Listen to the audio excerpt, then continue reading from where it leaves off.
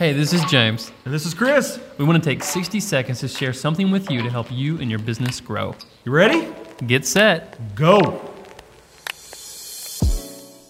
Okay, we're going to wrap up our 2 weeks of email, talking about why emails are so important. We could talk about it for the next 6 months, but we're going to keep it short for you, and we'll move on to something else next week. But emails, why are they so important? We'll end it with this. They should be so good that they're shared. So think about how you're really forming those messages and what you're trying to say. They should be good enough that they're wanting to be shared.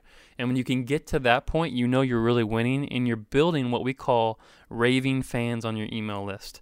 The ones that can't wait to hear from you and see your emails and get them out. Now we have clients that it isn't necessarily about the content, but it's the service that they offer, and they're waiting for those emails every month to be able to get on top of service. Or one of our clients does this supper club meal deal where people can't wait to sign up for that next month. That's different.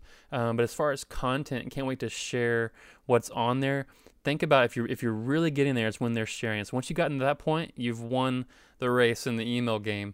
So just really think hard about and really strategize and plan it. Don't just throw something together. Really put some planning to your emails.